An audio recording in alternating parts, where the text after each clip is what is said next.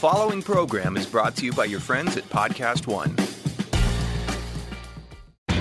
Lowe's knows you'll do spring right by saving on everything you need to get your garden growing. We do it right too, with incredible deals to help you save during our Spring Black Friday sale, like Bonnie vegetable and herb plants, 4 for $10. And for a clean-looking landscape, pick up 5 bags of Scott's mulch for just $10. Whatever's on your spring to-do list, hurry in and save during our Spring Black Friday sale. Do it right for less. Start with Lowe's. Offers valid through 4/17, not valid on Alaska or Hawaii. Bonnie offer valid on 19-ounce pots. See store for details, U.S. only. So I came across the water crisis there, and I saw kids drinking from swamps, and I just couldn't believe that a guy like me could sell bottles of water for $10 in nightclubs to people who wouldn't even open the water. And yet, a tenth of the world, simply because of where they were born, the situations they were born into, were drinking water that could kill them. Welcome to the Forbes Interview. I'm your host, Steve Bertoni. On this show, I'll do in-depth interviews with billionaires, entrepreneurs, and influencers. Hey everybody, great show today in the Forbes Interview. We have Scott Harrison, the founder of Charity Water, an incredible charity that mixes philanthropy with high-tech, virtual reality, full transparency, the power of the web to deliver water to people who need it. Scott, welcome to the show. Thanks for having me. Good to see you, buddy. You too, man. So let's talk first about water. Everyone thinks water is just, obviously you need it to drink and to live, many times a day, or else you're not going to make it. But let's talk about the chain effect that not having water, having bad water can cause people. Yeah, so the problem we've been working on is, as you said, the lack of access to clean water for people around the world. Today, a tenth of the world is going to drink bad water, dirty water.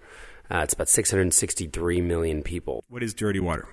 Dirty water is water from open sources. So imagine a swamp, a pond, a brown, viscous river, water that's often shared with animals, with cows, with goats. Imagine for us going up to Central Park Pond, joining a long line of an hour long, to then get green kind of pond-looking water. Yeah. So as you can imagine, lots of bad things happen to you when you drink dirty water. There are huge health implications. In fact, the World Health Organization says that 52% of all disease throughout the developing world is caused by bad water and a lack of toilets, lack of sanitation. Water touches education. So many of the girls that we see around the world are dropping out of school because their school has no clean water or toilets.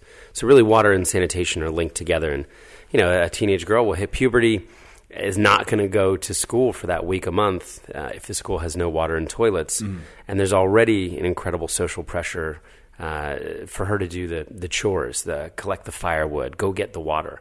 Actually, today, 200 million hours will be wasted by women and children getting water. Just collecting the water, carrying it. It's not even clean. Yeah. And that's what's so frustrating is that in so many of these places, the women and girls are walking 5, 6, 7 hours to that swamp to then bring water back that literally kills people in their family. So it's a real emergency. When you can bring clean water into communities, and the terrible irony is that in so many of these places, the communities are living on top of the resource that could save their lives. Mm-hmm. Couple 100 feet underneath them are massive aquifers of clean water. And that's what we've been able to do over the last decade now is we're solution agnostic, but bring about 10 different technologies and solutions to these different villages. And it's amazing being in there in that moment when, clean water shooting out of the ground and the community rushes the drilling rig and there's clapping and there's singing and there's dancing and everybody's throwing popcorn in your face. And, it costs about $10,000. Yeah. $30 to give one person clean water. How come, we take such for granted for this in America and in, the West. Basically, we have homes with multiple bathrooms we don't even use. We drink bottled water and don't even need to. Yeah, exactly. We're doing it right now. In terms of, why haven't the government stepped up? Is it because these villages are so remote, or it's corruption, or it's not? They don't consider it their problem? When you go into a place, is there just no infrastructure, or sometimes they don't have access to a grid? What's the situation there? So 82% of the people living globally without clean water are living in rural areas. So they are living in these remote areas. So it's not easy to reach them. It's not easy to dump a huge infrastructure project and pick up millions and millions of people in coverage. It's these small solutions, drilling a well, building a rainwater harvesting system, capping a mountain spring and building a gravity-fed tap stand, a filter system, all these different solutions work in different contexts, but it's really hard work. And in the places that don't have access to clean water, the resources just aren't there. So we've been working in Ethiopia for a decade now. I've personally been 30 different times to the country and to visit the work. And the government is building water projects, but just not at anywhere they're not matching the need. Yeah. The scale of the problem, 50 million people in Ethiopia lack clean water to drink. The amount of resources needed, the government is making a very, very small contribution, but they've also got to build roads and build schools and health clinics. And so the resources just aren't there. That's the government's at best. At worst, some are just doing very little when it comes to infrastructure, and the people are suffering. So give me a typical, I know the story well. I want to make sure everyone listening understands. Give me and I want to go into your origin story, which is fascinating, but let's start talking about what's a typical charity water project. What would be? I know there's many solutions on many different countries. But sure. Give me how does the cadence of this work? Cool. Village in Malawi, about 300 people living there, and they are just getting water from a swamp. So the first time I visit, I'm watching the women kind of shoo away the cows to get their water. Mm-hmm. Now, they were actually cut off from the road by a giant ravine. We had done some wells on the other side of the ravine. So this community talks to our local partner and says, hey, if we build a road, will you bring the rig in and drill a well for us? Our local partner says, sure. So the community then spends the next 3 months. Every single household sends one person, and they fill in this giant ravine, make a road. The drilling rig comes in, and in about 48 hours, just sticks a hole in the ground. Water comes out. They flush the well. 6 days later, every single person in that community is drinking clean water for $10,000. It's the health improves. The swamp is no more. The pigs still get to drink from that swamp. Yeah. But people, the women and the children and everyone in the village are drinking clean water. They have more time back to actually do other things instead of schlepping water back and forth. Yeah, and since we've started, there's all this economic data now on the impact of clean water and sanitation. The UN published an 88-page paper that found every dollar invested in water and sanitation yielded 4 to 8 times to that local economy. And the biggest thing is just the time saved, and that time turned into income. So the women that were walking 5 hours a day now can go sell things at the market. They can sell rice, they can sell peanuts. I was recently in Zimbabwe and Zambia with women selling rugs for $4 that they were making with their own hands. So it impacts health, it impacts education, it impacts the local economy. It's just kind of this wonderful thing to work on. And the great thing about water is that it's one of the very few things, Steve, in the world that everyone can agree on.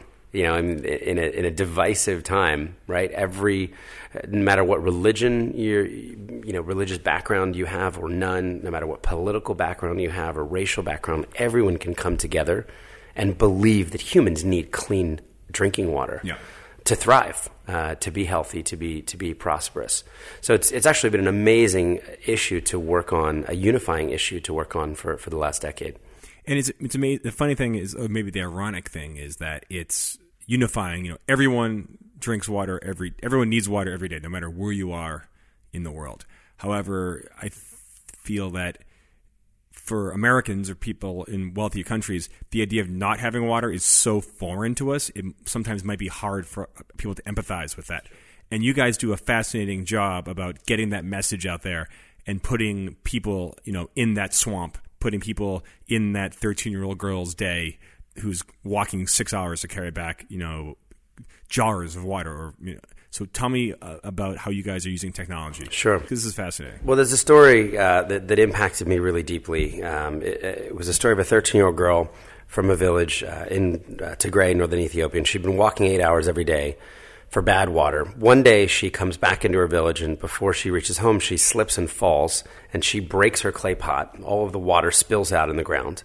And in total despair, she takes the rope that had hung, that attach the clay pot to her shoulders, and she climbs a tree. She puts the rope around her neck and she jumps. She literally hangs herself in this village, right next to her broken clay pot. Because the disgrace of breaking the water, wasting the water? I went and lived in that village for a week, and her best friend said it probably was the shame, that she had let her family down. They would go without water that night, and that they'd this asset, this valuable clay pot, had been broken. So that's kind of the problem. That story impacted me so deeply. I saw the tree where they found her body. I walked in her footsteps. I saw her grave and met her family. And I wanted to kind of use technology to tell a different story, or a story with a different ending than Leta Kiros' story ended. So in a nearby village, a 13-year-old girl named Salam had lost her mother, had 2 younger siblings, and was walking for dirty water. And the minute virtual reality kind of hit the scene, we worked with some people. We made a rig with 8 GoPros, and we went and shot our first kind of 360 film of Salam's life-changing, transforming in 6 days. So you put on the headset, and as you said, you're in the swamp. You're watching her get dirty water on a Monday with animals, and on Tuesday you're inside her house, and you learn what her house is like and how she's just so tired all the time because of her responsibilities. On Wednesday, you see the drilling rig roll into the village. On Thursday, you see them drilling. On Friday, you see the water shooting out of the ground, and her father picks her up in a crowd of people and starts swinging around with her in his arms, dancing and singing. And then on that last day, you see her walk up to the well and drink clean water for the first time in her life. And we debuted this at our gala in the Metropolitan Museum, and 400 people put on the glasses, the headsets. At the same time, we pressed play in simultaneity, and then 8 minutes later, when the film finished, we just asked everyone for money. We raised about $2.5 million to help 250 villages get clean water, and we've now done huge outdoor installations, and probably 40,000 people have seen the film. And it's not being there. It's not the smells of the community, but it's a lot closer than me just telling you, or even showing you a still image. And there's this one amazing guy that had given a gift to Charity Water for about 20 villages, and he'd actually give it on the phone. And someone said, "Hey, why don't you come in the office? We're in Tribeca. We're in New York City. See that we're real." So he comes in, and I met with him just briefly and thanked him for the gift, and said, "Hey, look, 15 of the villages are actually going to be done in Ethiopia. Just check out this film, and just see what you've done, right? Multiply it by 15. So I go on to another meeting, and he goes into the conference room, and he watches the film. And 8 minutes later, he takes it down. He's deeply moved. He throws his wallet on the conference table and says, "I haven't done enough." And he writes a $400,000 check for another 40 villages to get clean water. So we believe in the power of technology. Sure, I'm sure people are using VR for gaming and for travel and for porn, right? Could we use that same medium to arouse empathy and generosity and compassion? And really, over the last 10 years of Charity Water, that's been a theme, a through line. How do we use technology to connect our donors both to the problems and the solutions, but also to what their money's doing? And we'll be right back after this quick break. The Equifax breach that impacted roughly 143 million consumers just got bigger. They've now added 2.5 million people to that list. If that's not bad enough, Yahoo announced that their 2013 breach impacted all 3 billion user accounts, triple the original estimate. You should know, once your personal information has been exposed, it doesn't just go away. Identity thieves can buy your info on the dark web for months, even years after a breach. They can use it to commit crimes in your name, even steal from your 401k. Now is the time to get protection. Sign up for LifeLock today.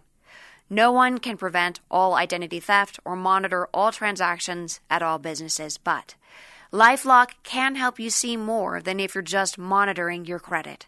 Go to LifeLock.com or call 1-800-LifeLock. Use promo code Forbes, that's Forbes, for 10% off your LifeLock membership. Visit LifeLock.com and save 10% now. I've seen the film, the VR experience, and it really is an empathy machine. And I think it was one of my first, VR experiences. And I remember there's one part, and I think everyone should go and sample this Charity Water film. It's 8 minutes and it'll change your life.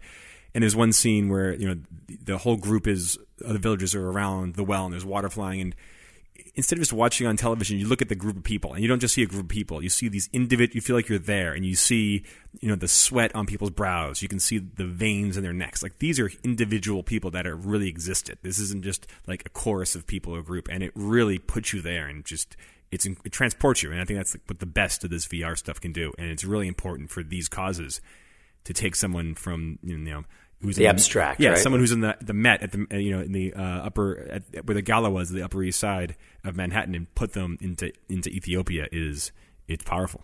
Yeah.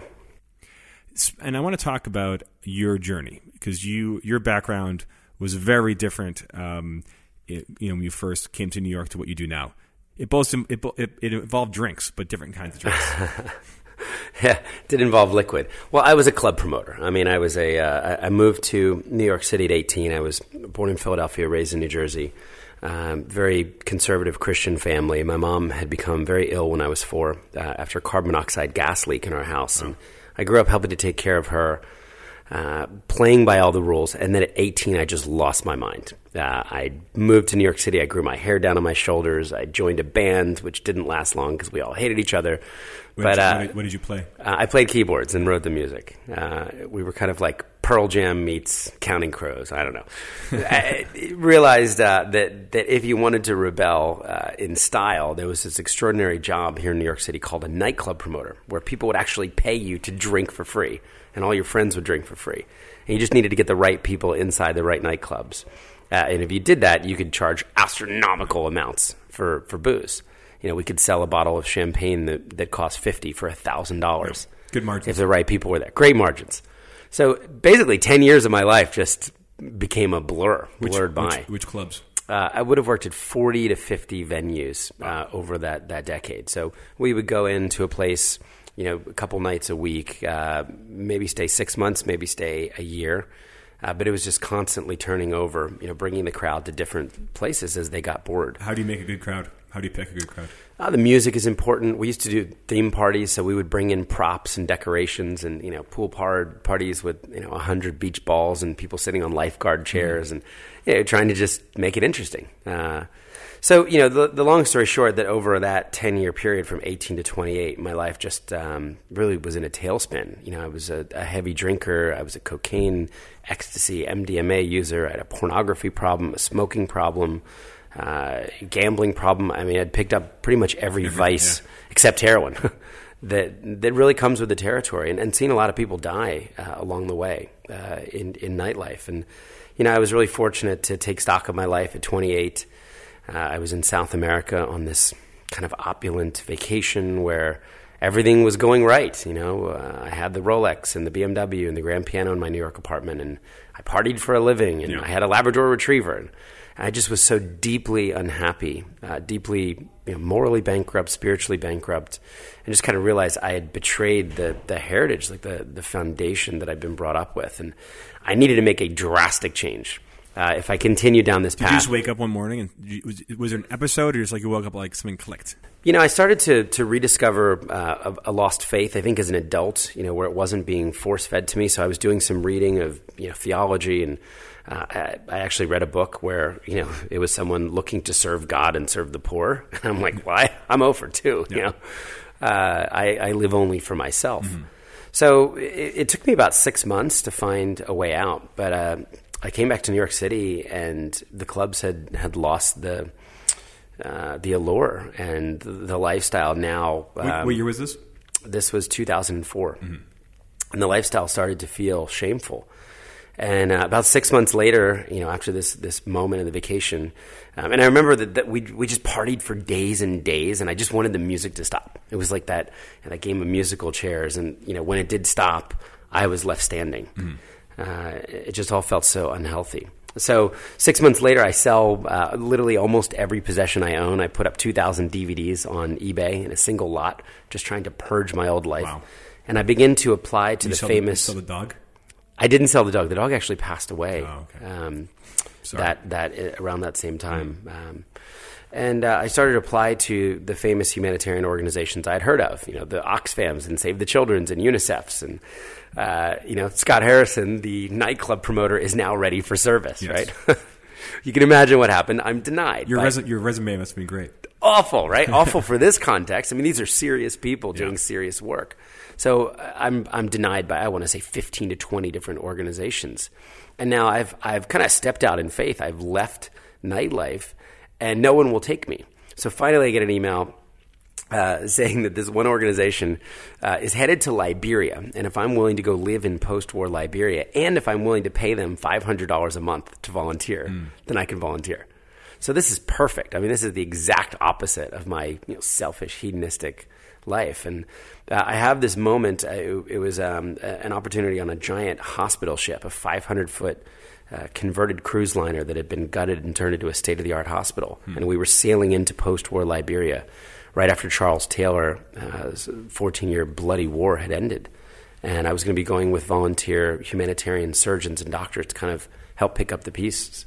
And my role there would be to be a photojournalist, to document what I saw so that hopefully they could use those images and those stories to raise more money and awareness.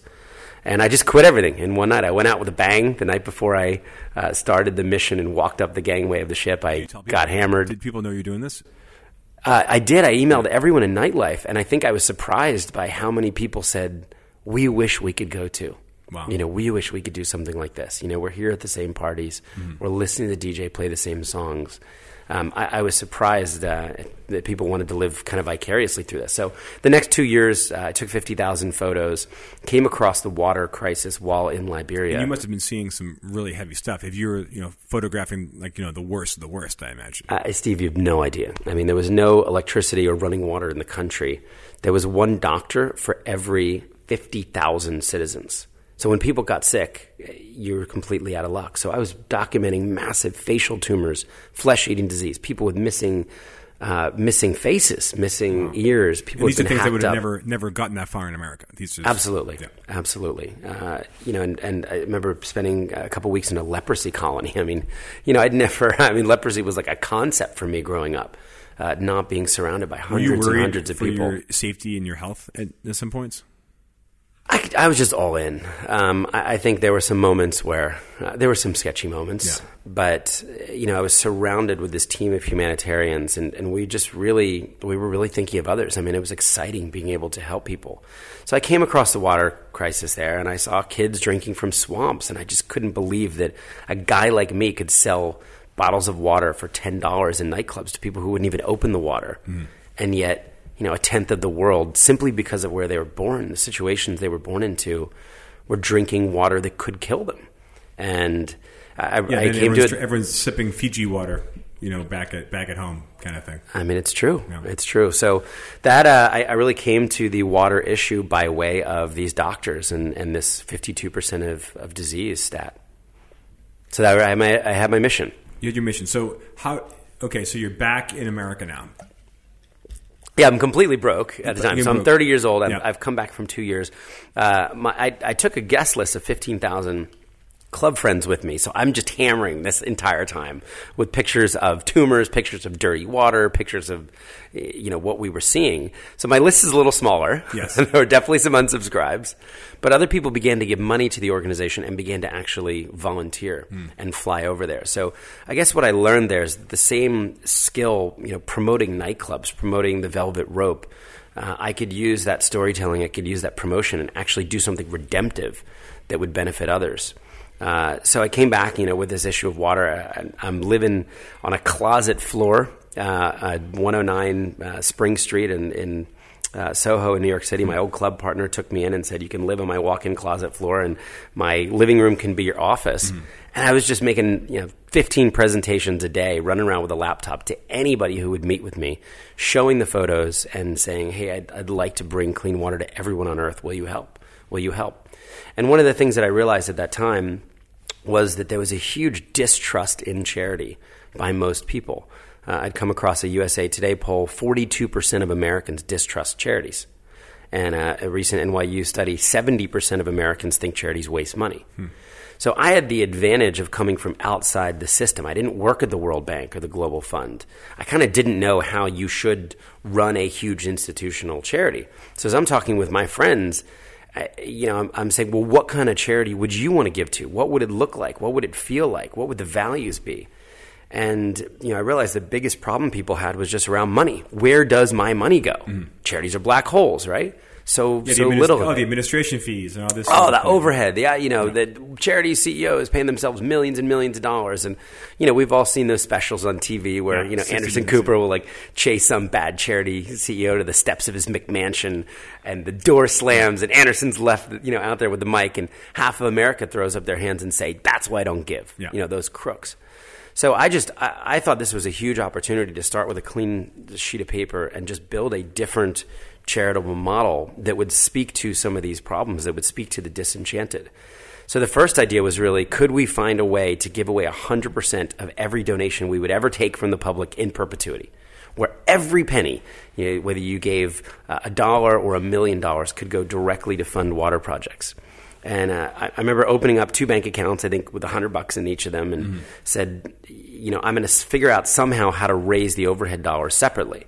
And people, of course, say this is a dumb business model. There were a couple charities that had done this, but they were founded by billionaires who had, endowed the charities with hundreds of millions of dollars. Yeah, so they take care of the electricity bills. And then the staff, the office, right, the insurance, the flights, all the unsexy overhead. But you were far from a billionaire.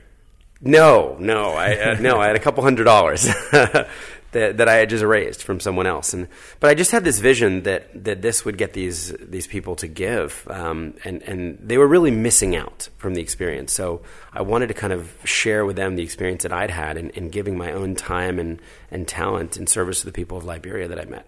So that was it. We'd give away 100%, and we'd be so emphatic about the integrity of the 100%. We would even pay back credit card fees.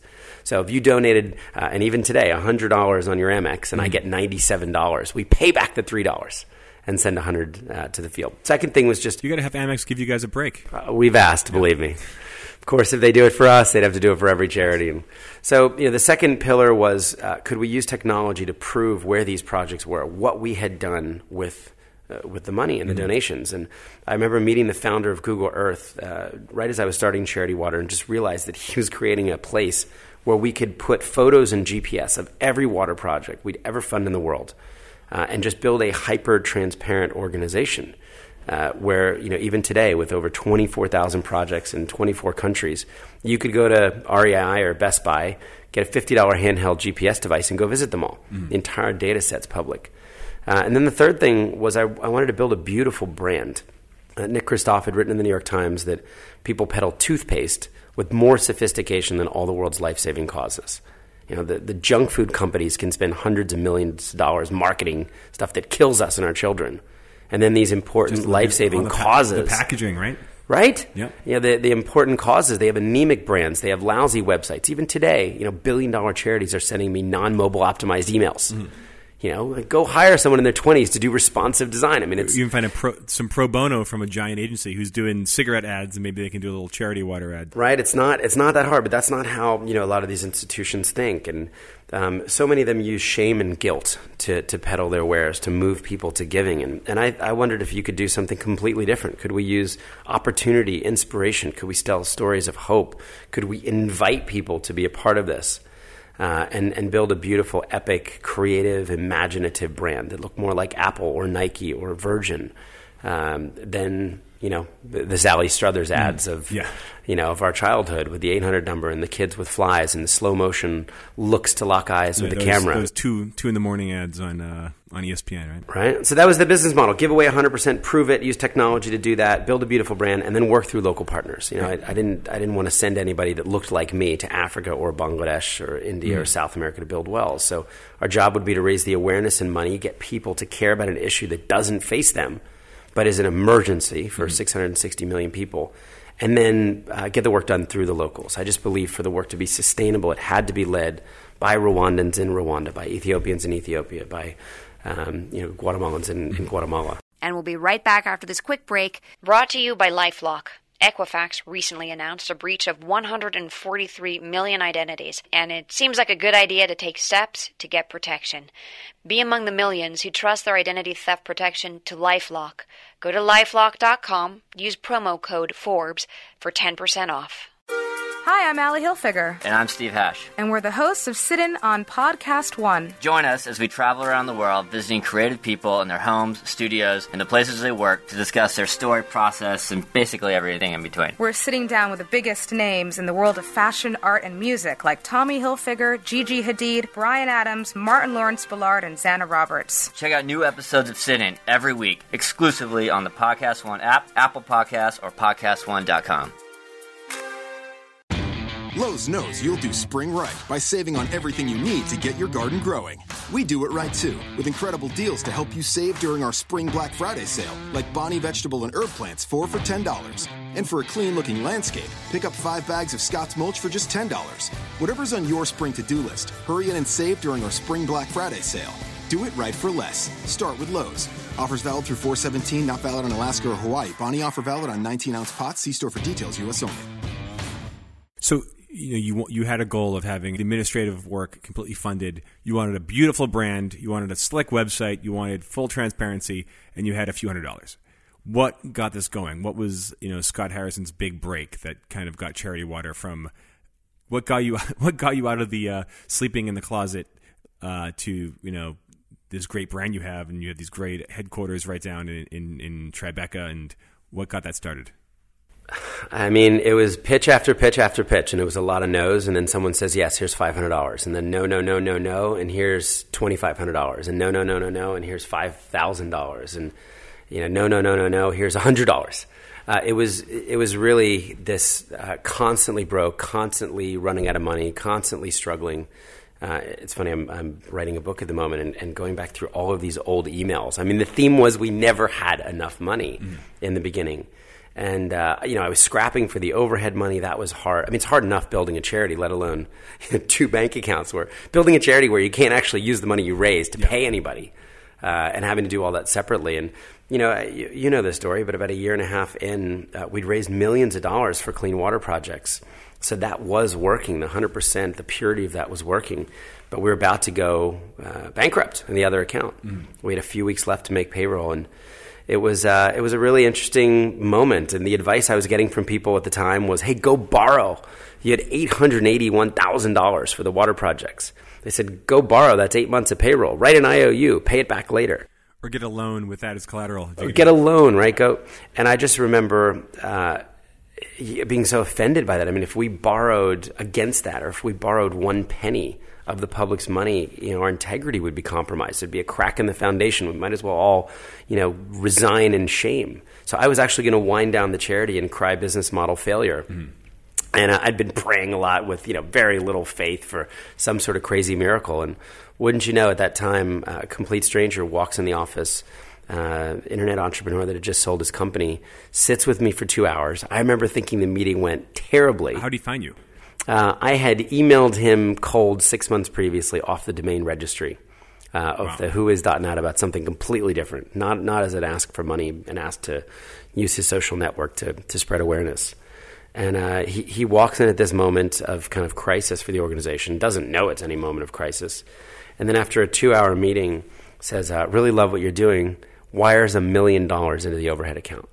So we go from running out of oxygen, almost bankrupt, to 13 months of capital. Wow. And we were able to steward and use that extra time now to build an amazing network of 122 families that all on 3-year cycles fund the total overhead and the 80 staff in New York, all the flights, the office. So it was almost lights out. A very generous stranger walked in, who's become a huge part of our life and our success. And you've had a lot of, you're very active in the tech communities. I think we first met at a big tech conference, and you have a lot of technology backers, which is great. And they give more than money. They give you expertise. They give you networks, both personal and, both human networks and, technology. What was it? Why do you think Charity Water kind of attracts this group? There's a culture of innovation at the organization. It's a core value, and I think the values of transparency, resonated with the founders of Twitter and Facebook and Spotify and WordPress, and a lot of these early entrepreneurs that became our advocates and actually started paying for the overhead. So in that 120 families, 60 of them are entrepreneurs that people would have heard of. That they're saying, look, we get it. Go hire your next software engineer. Go hire your next water program expert. Go pay for those flights to monitor these water projects and make sure they're sustainable. So I think it was the value of innovation, the first charity really to embrace VR. I remember when we crowdsourced drilling rigs, these $1 million drilling rigs in one of the countries, we mounted GPS trackers to them. We built a whole UI where people could track the rig's location in real time. And then we gave it a Twitter account. So our Ethiopian drillers press a button and it tweets its location. So it's just this thought of, how do we use technology? How do we build a hyper-transparent organization? When Apple Pay released, we were part of that pilot. I wanted people to be able to donate to charity water in 3 seconds with their thumb. Yep, that's pretty good. So just, if it's new and if we think we can use it for good, we're going to be there. How, in the early days when you were, you said you had no money, no oxygen, how did you, as a new charity, hire people? How did you attract people to the cause? Pure passion and vision. Our first employee helped work on water projects, came out of the UN, took a pay cut. Our second employee was our creative director, who I later married, actually, and worked with for 9 years. That's a much longer story. But no good deed goes unpunished, right? At the time, she was working at a creative agency, took a pay cut, gave up all of her healthcare benefits, but the agency motto was create desire, and she was just sick of working on lipstick brands and I won't be specific, but a bunch of brands that she just felt weren't really making a difference in the world. So coming across an organization where she could use her design skills, her creative skills in the service of others was worth taking the pay cut and giving up all the healthcare and just the shot of it. So there was a lot of sacrifice. There was a lot of living on couches, eating ramen noodles, as is true with so many startups and so many of these stories. And then it just starts to get a little more traction, and you do some events and you get invited to speak a few places and people respond. And 10 years later now, over 1 million people have given well over $250 million to the organization, and we've been able to get 7.3 million people clean water. What was the number? $250 million? Yeah, over 265 or so. How many wells about? 23,000. That's incredible. What was the first well you guys dug? The first well. It's funny. I was just there. And did you go? I was in. Charity Water started. Day one was in a nightclub. It was a party nightclub. I wasn't very creative at the time, and maybe in a way subconsciously wanted to kind of have a turn and redeem, put an end point on the 10 years of debauchery. And use that for good. So I threw my 31st birthday party in a nightclub, gave my friends open bar for an hour. By the way, did anyone come over from the nightclub world to work for you eventually? I wish I could say that was true.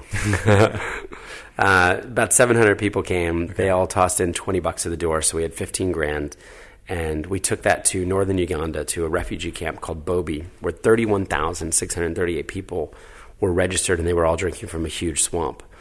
We would have liked to do more projects. We did a few projects, but then we emailed those 700 people with photos, GPS, and a video of clean water from their $20 donations. Just a couple months ago, I got to go back to that first well and see it still working over 10 years later, which was a really powerful personal experience. We reckon it's delivered about 10 million liters of water for the cost of $10,000. If it was if we were bottling it and buying it at the deli, we're talking about $20 million of water the way we value it. Wow. For a $10,000 investment 10 years ago. So that's been really cool, just knowing all of the lives that single pump has saved over the last decade. And that's what we wake up and try to do every single day.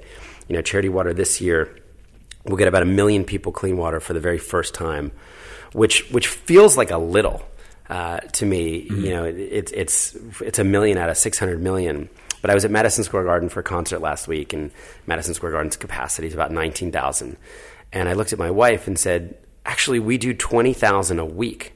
So it's this entire stadium every 7 days. is what, if you break 1 million down into 52 weeks. So it's actually, it's a big impact. It's 2,850 people every single day. So that's our main KPI. How do we get more people clean water? It is an emergency. There are women right now walking 8 hours a day to water that is potentially going to kill their children today or next week or next month. And we can stop it. We know how to solve the problem. That's the beauty of water. No one on earth needs to drink dirty water. No. It's not like this disease, some of these diseases that we're looking for the cure in test tubes in labs, it may exist years in the future. We actually, we have the solutions. There's no one-size-fits-all solution, but we know how to bring every human clean water. How do you guys close that gap? I mean, not one organization, not one person can do it. I know there's multiple water organizations. We had Matt Damon came by to Forbes recently and spoke about his water project, and obviously this is a big deal for UNICEF and Oxfam and the Red Cross, you name it. Is there kind of is everyone kind of doing their own little thing? Are there water conventions where everyone gets together and maybe kind of combines resources or figure out a plan, or is it kind of everyone on their own and everyone has their own little corner of influence? I think it's both. There's definitely coordination. I mean, we're presenting and attending the big water conferences around the world, so we know the players. I mean, Charity Water works in partnership currently with 12 other organizations. Mm-hmm. So we're funding 12 local partners across the portfolio. We've worked with 25 partners since we started. I think some are focused on urban, some are focused on peri-urban. We're focused exclusively on rural, mm-hmm. So we're after those 82%. And we're all really cheering each other on. If Charity Water is going to give 1 million people clean water this year, we'd love for that to be 2 and 3 million, and we continue to invite people into that. But we want other organizations to scale, to take on new countries, to increase their impact. So I don't think there's a sense of competition or scarcity mentality. I mean, at least from my perspective, the more you give, the more you give. Yeah. So, it'd be better for someone to give to a couple water organizations than to none at all. What is if you had the magic wand, for you guys to be the most effective possible, is the biggest barrier? Is it money for the wells? Is it the amount of people that can drill wells? How fast you can drill a well? What is the big obstacle that you're facing right now? Everything you said is a challenge, because money for sure, but then at some point, the money, if you handed me a $500 million check right now, we wouldn't know how to spend it this year. Right, we would need to go buy more drilling rigs, hire more hydrologists, increase the capacity of our partners. Kind of like if you were making a phone, there's a certain amount of orders that your factories could fulfill. Yeah. If you 10x that, they're like, I'll get it to you in 3 years or 4 years. It's like Tesla. They have too many orders and not enough. They're trying to build the factories right now. Exactly. So think of us in the same way, that as we raise more awareness and money, as more people come in and care about this issue, we then are impacting the capacity. We're buying more drilling rigs. We bought 45 trucks for our partner in Ethiopia. We're helping them find and hire hydrologists. We're paying for strategic planning in these countries to actually come up with full coverage maps. What does it look like, not just to dot the landscape with a bunch of wells, but to get to full coverage? We're doing that now in 12 different districts around the world. So a lot of challenges. One of the big challenges that we've tried to take on lately is this sustainability challenge. There's probably some people listening saying, oh, that's great. Your first well happens to be working 10 years later. Yeah. But you got 23,000 wells. How many actually are working? Wells break, right? You work with a lot of tech in terms of marketing and logistics and transparency. How has the actual physical drilling tech? Is it good enough? The drilling tech's fine. Yeah. It's not dissimilar than if our friends who buy houses upstate in the Hudson Valley, and they pay $15,000 for a well driller to come poke a hole in their backyard, and then connect their nuclear family to the well. Mm. This is actually something that's really familiar. We're kind of doing that, but we're connecting 300 people to the source of clean water in these villages. So the sustainability challenge that we basically knew where all of our wells were. We knew springs, right? All the different technologies. We knew they were all working on day one. But if you asked me about the Bertoni well 5 years later, right, I just wouldn't know, because we wouldn't have gone back to that. So we asked ourselves about 4 years ago, could we use technology to address this challenge? And came up with this idea, what if we could build a sensor that we could retrofit our wells and install in new ones, and it would monitor the flow every time someone pumped that well or turned on that tap stand and the water came through the pipes. And then it would alert us back in New York not only that the project was working many years later, but how much water was flowing and when it was being used. So we approached Google with this. They wound up giving us a $5 million innovation grant, which was the largest grant that at that time they'd ever given to a nonprofit. And we worked with about 20 labs. We made some really crappy sensors. We made some solar sensors that didn't work. And then we eventually created a pilot sensor that we made for $100 that's protecting a $10,000 asset. It uses a 10-year lithium battery. It uses GSM. It can withstand heat of up to 130 degrees and negative something, and so it's all open source. It's hardy. It's hardy. Yeah, Yes. We've driven trucks over it. They've fired guns at it. I mean, it's this kind of very boring looking gray box. So it looks like of no value. So you unscrew the 4 bolts from the well, you put on this box, and we've installed 3,000 now in the pilot, and it's the most amazing thing. So the minute we dropped 3,000 sensors in Africa, we had the largest rural data set of water supply in the history of the world. No one ever bothered to do this. And we knew that our functionality was at 91%. So not 100%, not 50%. We have 9% of these are problems. It's an A minus, right? 91% A minus. Well, and you know now which ones to fix, right? So at the same time, we started training local mechanics, setting them up in shop, buying them motorcycles with GPS trackers, and they now go make the service calls. So think of it as Apple Care on wheels or a Geek Squad. Yeah, because I'd say you're not, besides giving people water and more time, you're also creating like a mini economy, it sounds. Sure, local jobs. So in fact, today we help support over 1,500 local surgeries, local salaries around the world. So, yeah, so that's the state of the world as we see it. We're about to drop a sensor in Nepal now, which is completely different. It's not a well; it's a pipe sensor. Same thing, and we can see when women are using the water, how much they're using. I mean, what we're seeing is women are getting up at 4:30 in the morning to take a big rush of clean water. It's the cool of the day. We see these huge dips when the sun is at its hottest, and then afternoon rushes. So it's really an amazing thing. Of those 9% that are broken, some of them are, I think of them as cars. There are cars that are in the Meineke or the muffler shop, and then there are cars that are in the junkyard. Yeah. We think it's about half and half. About half of the 9% have serious problems that we need to go out and re-drill and address, which we're in the process of assessing. And then the others are just in a state of maintenance, a couple-day maintenance and being brought online. But the information is power. Being able to hold ourselves accountable for better, higher quality, sustainable work, being able to hold our partners accountable, and just knowing what's out there. So we're excited about that. Well, real quick tangent. I don't want to go too far with this. You always mention women. Why it seems like across all these different nations and cultures, it is the women and the children that are getting the water? Stephen, it just is culturally. It's really frustrating when you're out there. I've never really seen a man. I've been to 66 countries now. I've never really seen men get water. It is just culturally the job of the women and the girls. If that's not bad enough, it's then their responsibility to go get firewood, to cook, to do the cleaning. And, the men in many of these cultures are responsible for providing food for the family. So they're out there farming, providing an income. Many of them are out there working. Some of them will be, working on roads or construction. But it's the women who are taking care of the house. It's the women and the girls. So that's why it's so amazing when we can give women this time back. The women become entrepreneurs often, or sometimes they just say we're better mothers. We get more time to spend with our kids. What are you looking forward to in the next year? What's 2018's goal for, or what's your focus this year in Charity Water? Well, one of the big things that happened at the 10-year mark was we realized that we had built a one-time donation business, really. About 1 million people giving over $250 million, but once. Our repeat donors were about the standard sector average, maybe about 10% every year. Would come back and make a small donation.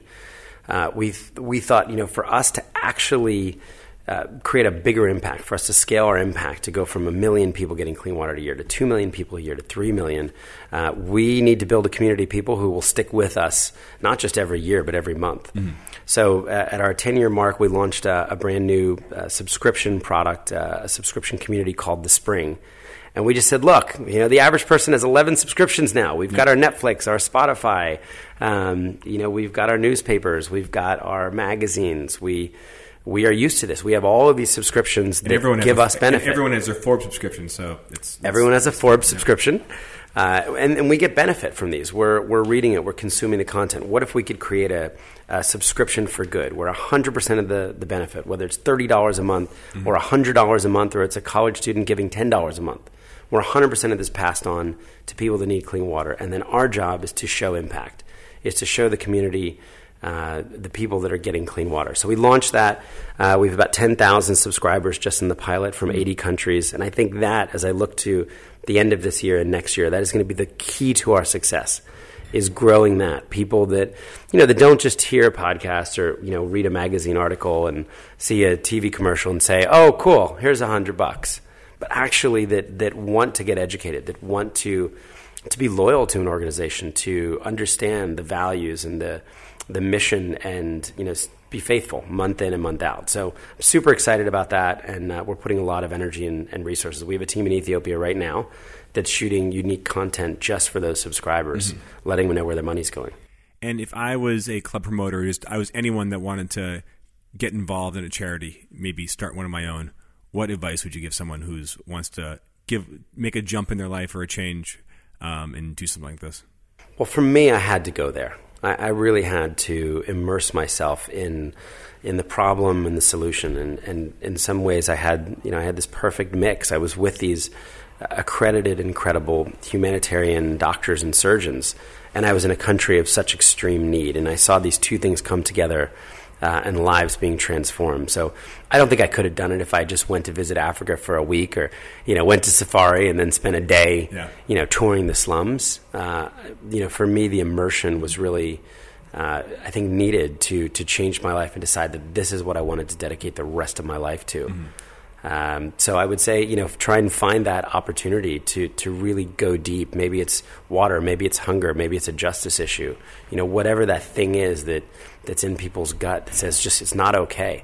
Go deep and find a way to make an impact. And speaking of making impact, anyone listening now that wants to learn more about what you guys are doing at Charity Water, what can they do to find out? Where should they go? We're just at charitywater.org. And if you wanted to learn about the spring, it's just charitywater.org/thespring. Awesome. Well, this is a great interview. Scott Harrison, founder and CEO of Charity Water. He's also, again, former club promoter, but he can still throw a really good party.